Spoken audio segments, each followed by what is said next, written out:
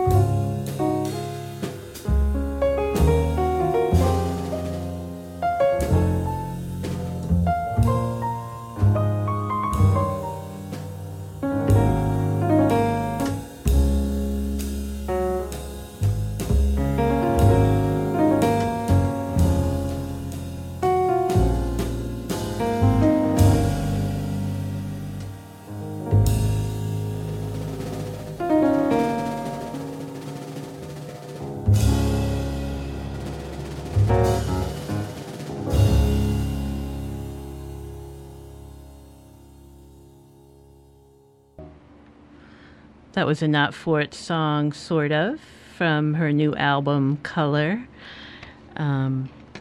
Okay. So Anat and I were just talking about Ed Schuller. And Anat, you said that Ed introduced you to Paul. Yes, he did. I played with Ed with Ayelet Rose Gottlieb and in some other situations, and I knew that he played with Paul, and one day I actually dared ask him, like if he could, what were the odds that Paul would agree to do something with me? And he made the contact. He actually was the one that, made it happen. Yeah, so that's pretty interesting. And I wanted to say that the song, that first song on your album, I had it in my CD player, and I also had a tape in there that I was listening to that was a 1975 recording that Paul had made when he was on tour with Keith Jarrett in Japan. And it's mostly like backroom chatter, but there's some music on it. And so, but when your CD came on, just for a second, I was like, what is that? Is that Keith? And Thank you. And I just, yeah, I mean, I hope you take it as a compliment. Yes, I do, of And course. that opening, there's something about his influence that really, I thought was really strong, and it was funny that I happened to have that, that other CD in there at the same time. So Yes, and it's also that connection, because Keith is a huge influence, and Paul was a huge influence, and the fact that, Paul played with Keith, it's like the link goes on. It's like the fact that Paul played with Monk, I never met Monk, but I could feel these people through his playing, so it was very, very meaningful for me. yeah, and I never, I don't know, just listening to all the stuff that I've been listening to, I just didn't really have a knowledge of jazz like I'm getting. Like I knew Keith, and I listened, I had the Cone concert, and I knew Paul played with him and had a bunch of their albums, and but I feel like, a few years ago, I never would have been able to recognize, the that sounded like Keith, Yeah. Well,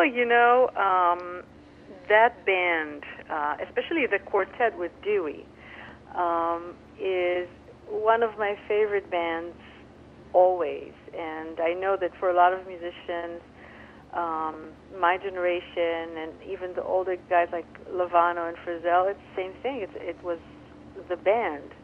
And it's funny how,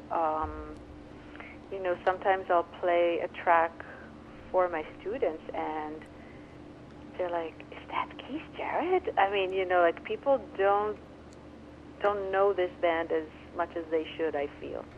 Uh-huh. So it's always really nice to talk about it and to hear it and to, give it life in the world. Yeah.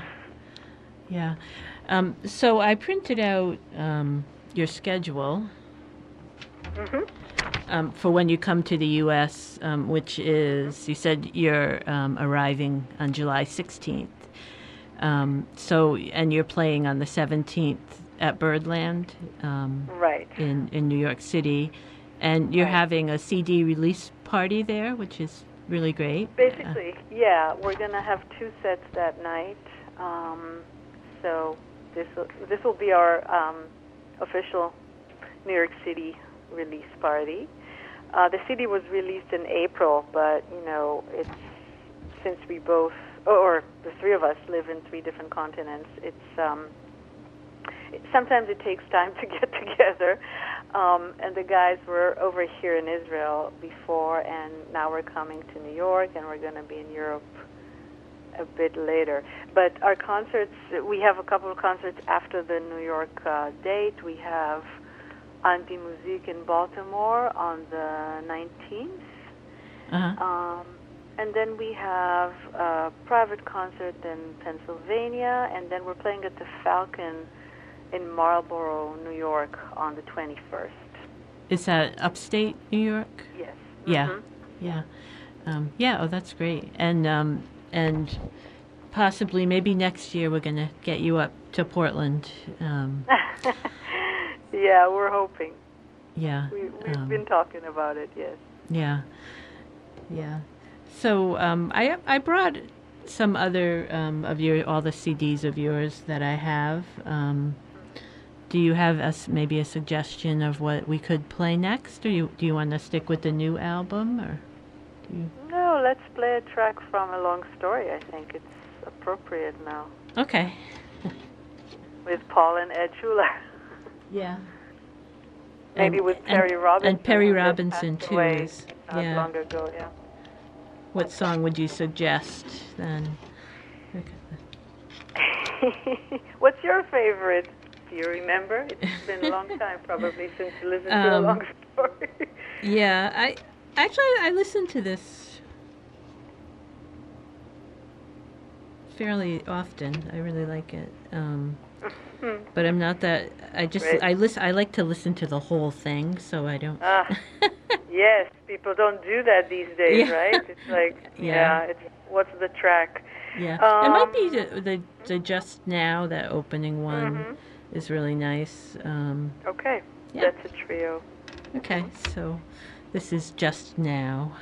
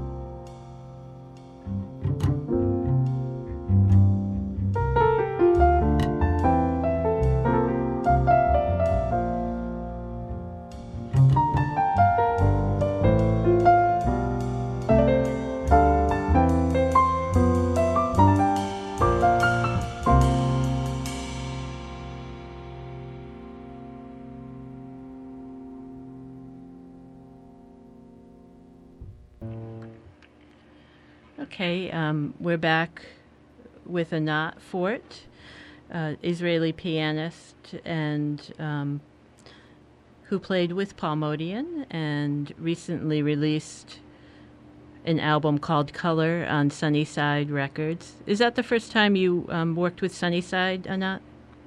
It is. It is. And did you record it in New York or? No, we actually recorded it in Berlin. We were on tour about a year ago in Europe, and we had a few days off and decided to just go into the studio and, make a good use out of those days off. That's what we did. I mixed it in New York, though. Mixed and mastered it in New York. Yeah. And I was just asking you if you wanted to just maybe say a few words about how you approach composing music. Did you when you played with Paul or talked to Paul, do you feel like you have some similarities in the way you compose, or do you not really know about that? Or No, I actually think we do.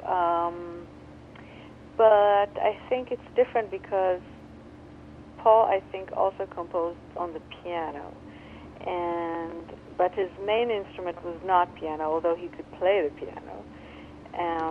So for me, it's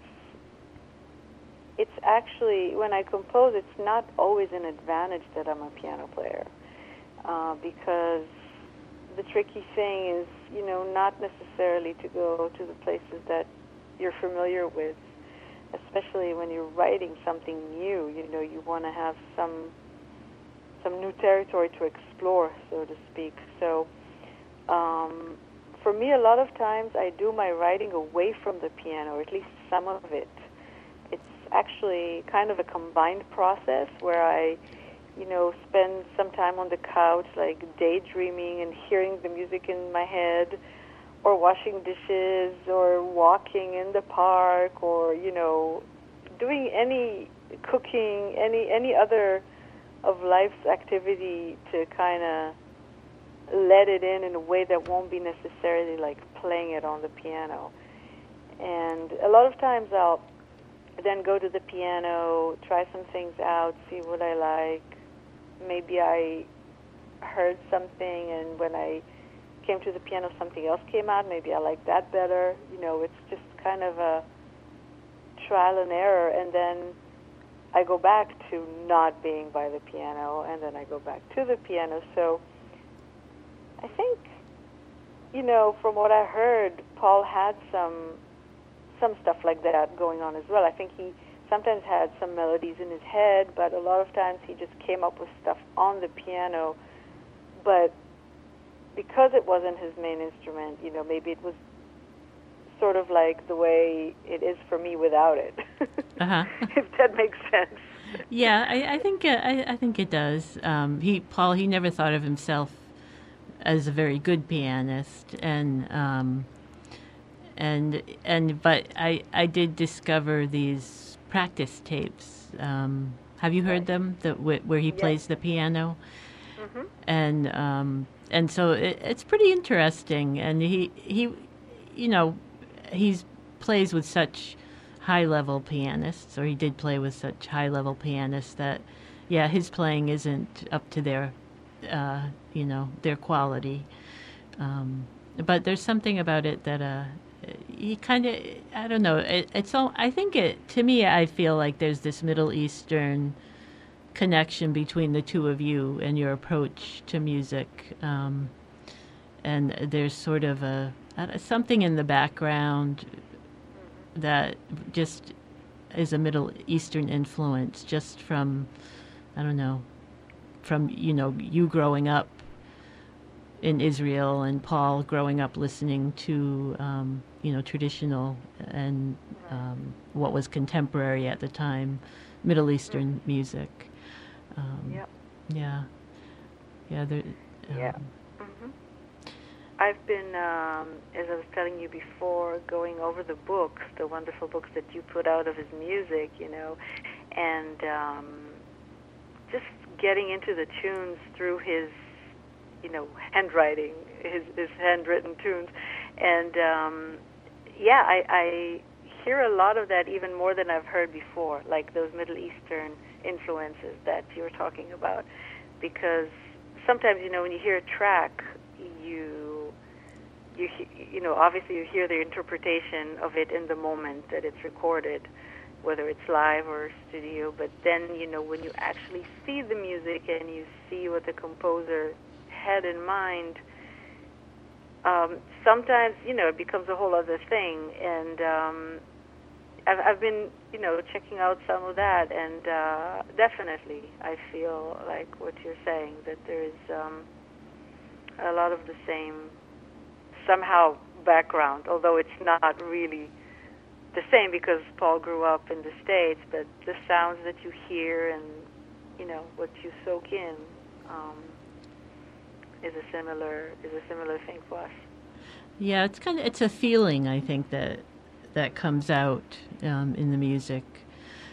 That I grew up listening to Armenian and music too, so is something that I really relate to in it. What would you say for your new album? Is there a song that you think has the most Middle Eastern sound to it, maybe? Yeah, there is, and it's very interesting, there is a tune on the record called The Limp, which we can probably play next. Okay. And by the way, that song has a beautiful video clip that was made by one of my students here. She's a wonderful filmmaker and student, and a pianist. Sophie Dory is her name. And that tune, it's funny because to me it's a very Middle Eastern sounding tune, but I know, and I've been hearing a lot of responses to it being very bluesy, which, is very, I can hear what people are talking about, but to me, like, I feel something totally different about it. Not that the Middle East and the blues or the sound of the blues coming from the U.S. are that different, but I never really thought about it that way. So maybe we can play it and listen to those differences or similarities and let the people decide what they think. Okay, yeah, so this is The Limp, and again, we're hearing Anat Fort's new album on Sunnyside Records with Gary Wang and Roland Schneider, and this is The Limp.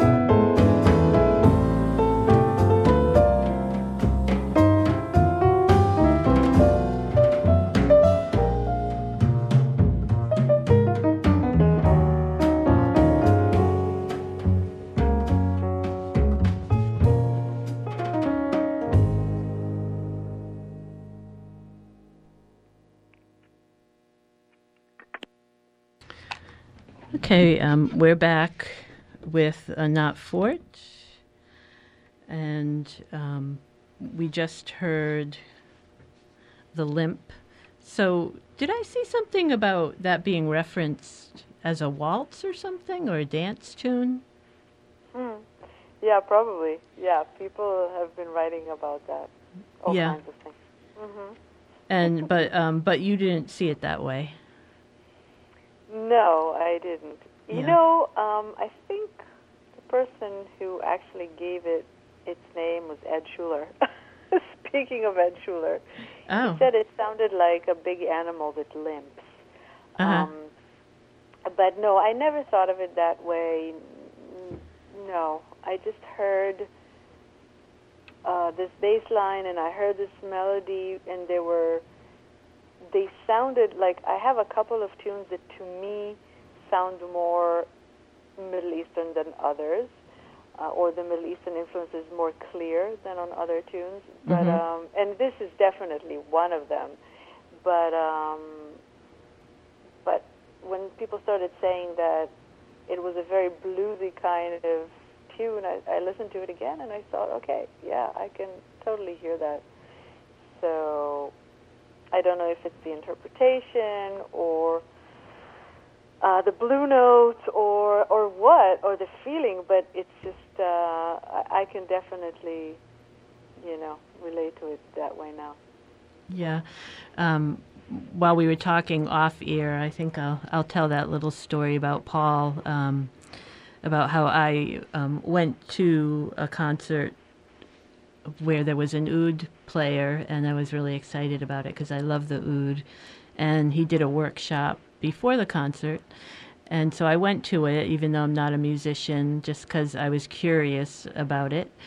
And so I kind of sat pretty silently because I didn't, feel like I had the knowledge to, say anything. And I kept filing away all these questions in the back of my mind. And I was like, I'm going to call Uncle Paul tomorrow and ask him what, these questions about, the technical questions about the music, Middle Eastern music, um, and the oud. And I called him up, and he was like, "Well, those are really good questions, but I don't know the answers at all. You should have asked the oud player." So Yeah. yeah, he was. I think he liked Middle Eastern music, and he was very interested in hearing, especially old music, Yeah. like Komitas and things he collected and that kind of stuff. But he didn't really have a knowledge of the workings of Middle Eastern music, which I think in general, right, it's that you have a lot more possibilities than Western music. Would you say that's true? Um, well, I'm not an expert either Yeah. because, I didn't, although I grew up in Israel, which is the Middle East, I didn't grow up, only on that, and definitely not even mainly on that. So it's around, it's out there, but again, also I'm not an expert.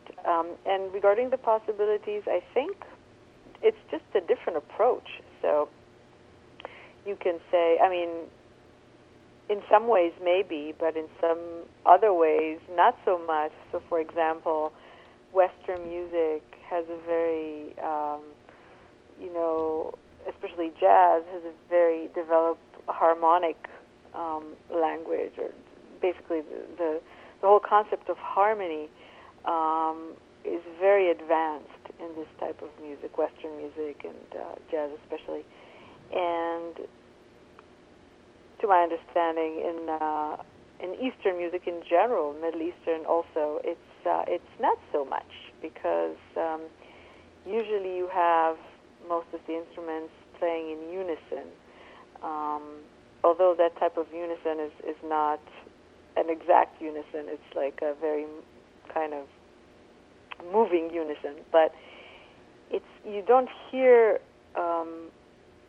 so much harmony in that type of music as you do in Western. So there's maybe it's more advanced rhythmically, melodically in some ways, in the modes and everything. But it's just different. It's a different approach. So I think that's probably the way to look at it. Uh-huh. Yeah, well, that makes sense. Yeah. So would you say that, how did you first get interested in jazz then? Like, do you remember? Do I remember? I mean, I remember that my parents actually had some jazz records at home, and I remember checking them out, and I liked them, but I never really got, too into them. So it wasn't like that I heard it at home and I thought, wow, this is great. But it was around, it was something that I've heard. And I think it was more like, because I've always improvised. I had a wonderful teacher since I was very young, who kind of opened the door to the creative world for me. And so even when I was studying classical piano, which was, since I was 5 or 6, I've always improvised. And, most of my teachers after that one, they never really got it, because they were classically oriented and not so much into improvisation, or not really knowing, how to relate to it. So I found myself doing it on my own and not really making the connection between that and jazz, because the type of jazz that I heard was very specific, and the type of stuff I was improvising was totally different. Mm-hmm. So it took a while for that to kind of come together, and when I was about to quit my classical piano studies, I was just looking for something else, and trying to see if, more jazz, more pop, more, I just was like looking for other things and to expand my knowledge. And then at some point, after a couple of, incidents with teachers who were not so great, I found a great teacher. And then, a couple months into that, I was like, wow, this is what I want to do with my life. So, it took a while. How old were you then at that point? I was probably about 19. I was in the Army, and I got very, very into it, at that time, So I was basically spending my day doing my Army service and then coming home and just practicing until I went to bed. And that was like the first time in my life that I seriously realized that I wanted to do music, because it was always there, like I said, from when I was very young. But I never was so into doing it, than when I found out that, there's a whole world of people who improvise, like I was doing a lot. And there's a lot of music that I never heard before, and I all of a sudden got really into. And a lot of it was Paul, mm-hmm. right from the beginning, whether it's like with Bill Evans or with Keith and a lot of other projects as well. Oh, yeah. So, yeah. Okay. We've got to go to a top of the hour announcement. So if you want to just hang on for a few minutes, we'll be back. Jazz pianist Anat Fort, who's currently speaking to us from Israel. But before we get back to the interview, I want to thank my sponsors, the Dowling Walsh Gallery, Rockport Automotive, and the Curator for helping to bring the show on the air here at Community Radio WRFR 93.3 FM. So, Anat, you said we should play next. I'm going to let you say it. Tira-ta-tira-ta-ta. Tira-ta-tira-ta-ta. Yeah. Yeah, did I get it? I stumble over words. I've never been very good at it. I know I always mispronounce stuff. It's kind of embarrassing, but I just But admit this is it. not a word. It's not a word? Yeah, tell us No. what it is. Well, it's just the sound of the first phrase that basically repeats in the tune like a motif. It's well, I want to say you'll hear it, but let me just say first that I was playing this for a while with a trio, and also with Gianluigi Trovesi, who's on my on the recording I made before this for ECM on bird watching, and we played this tune with him, and that tune at that time didn't have a name, and everybody was like making up some words in their own language to that phrase, tira-ta-tira-ta-ta, because it's like a very catchy kind of phrase. So we had this phrase in Italian, in German, in Chinese, English, Hebrew. I mean, it had a lot of different names. And at the end, like, nothing stuck, I just felt like the tune is that phrase, and that phrase is tira-ta-tira-ta-ta. So that's the name. Okay, so here it is.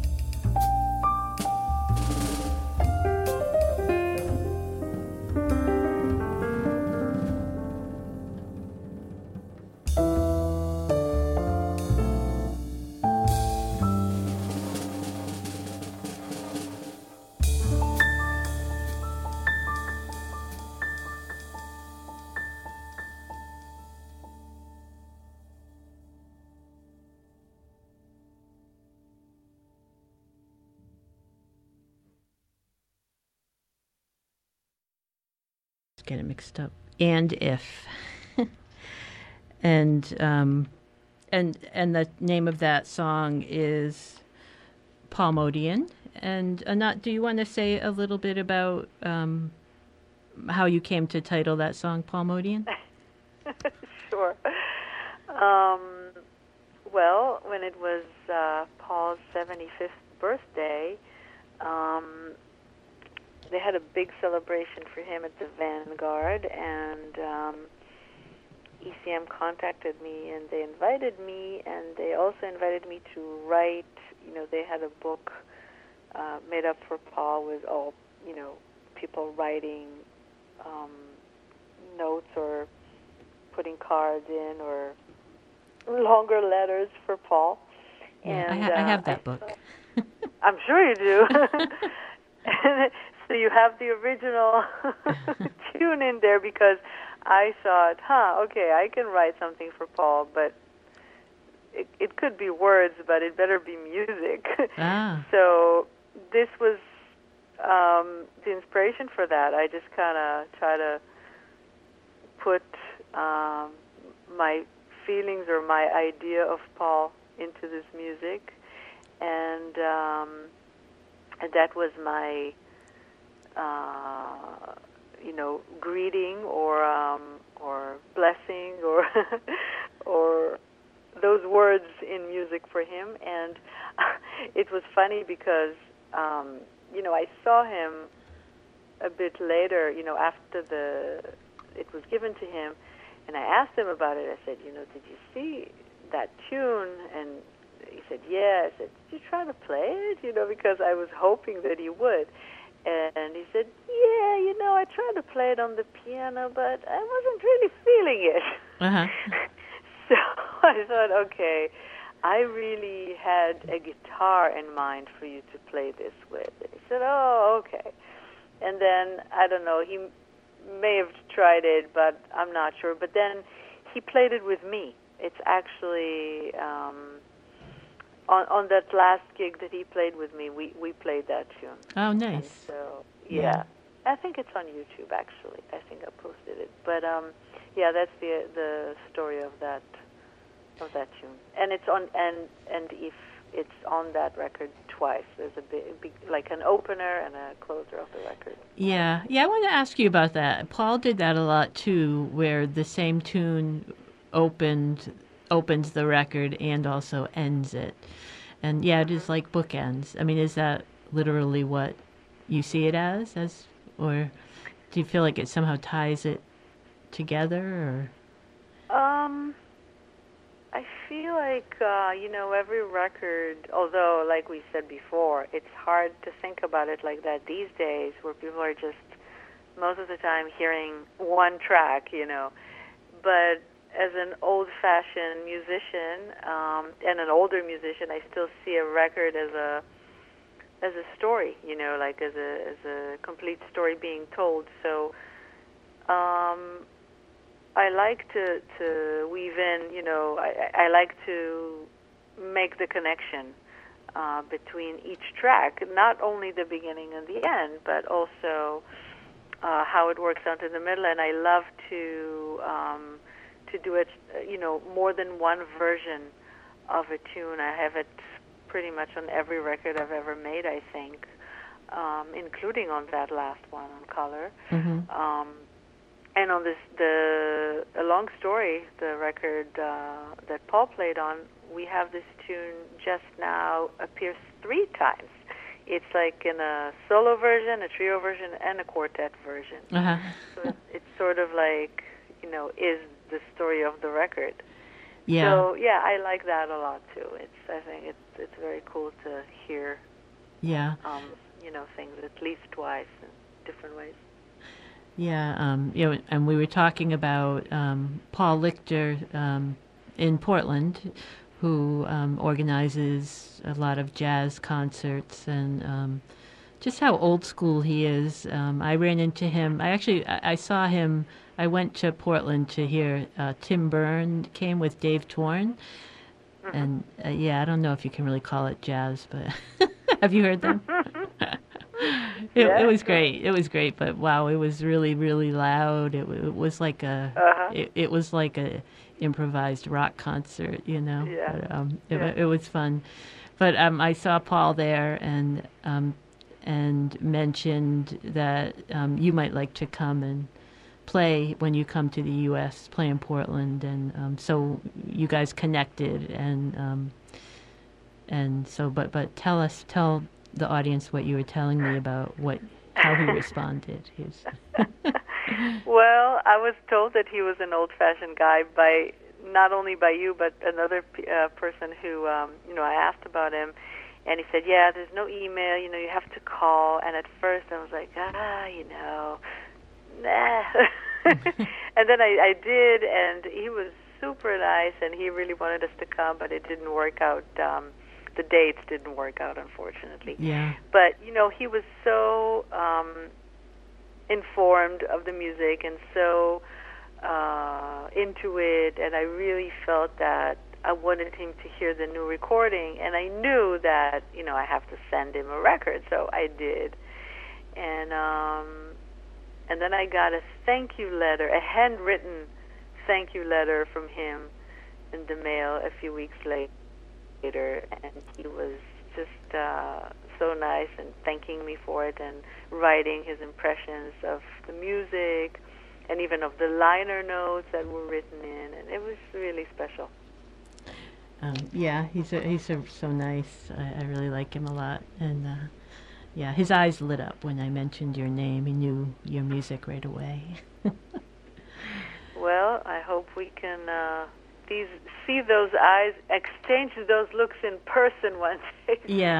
Yeah. So is coming to the U.S. in the summer, do you try to do that every year?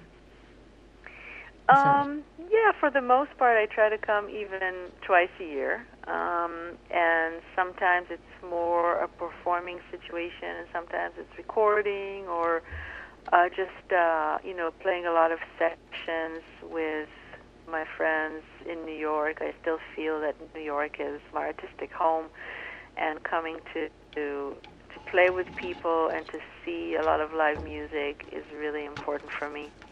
And you lived in, how long did you live in New York for? I mean, you lived there for quite a while, right?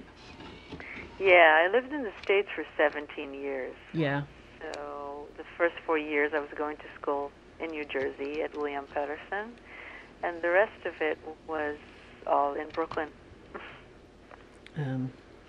Okay, so I have this CD that you sent me live at the Cornelia Street Cafe, September 2011, which was the last time Paul played live, which is pretty amazing.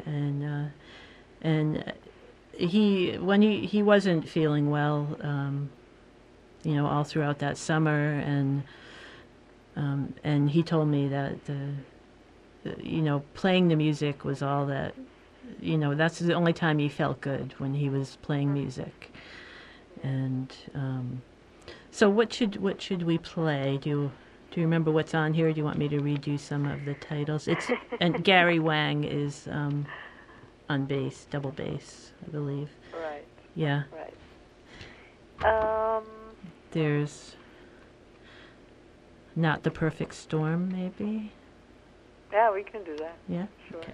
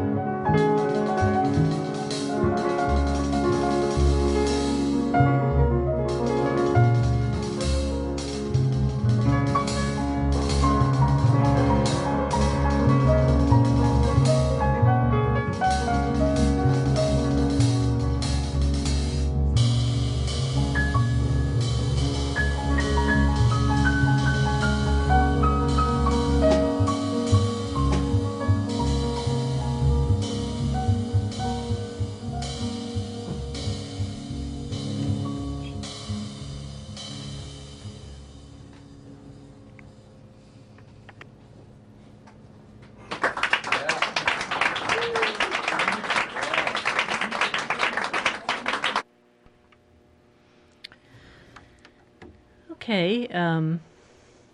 That was Not the Perfect Storm from the very last live performance that Paul Modian played with Anat Fort on piano and Gary Wang on double bass. And that was at the Cornelia Street Cafe in New York City, September 2011. Not the Perfect Storm. So, Anat, I want to thank you for taking the time to come on the show and tell us about your music, and anyone in the New York area who gets to see you. They're very lucky. Thank you for having me, as always. Oh, you're very welcome. And so we're going to end the show with a song called Heal and from Anat's new album, Color. Do you have anything you want to say anything about this song, Anat? Or? Sure. It's basically two songs put together. Another thing with names, it's two songs that I never really played together until we were touring, and one day, just a couple nights before we actually went into the studio and made this record on a gig, I sort of heard them kind of play together, and we tried it, and it really worked. So that first one is called Heal, and the second one never quite had a name. I have a thing with names, sometimes they just don't fit, so it's better not to call a tune anything until the right name comes to it. Uh-huh.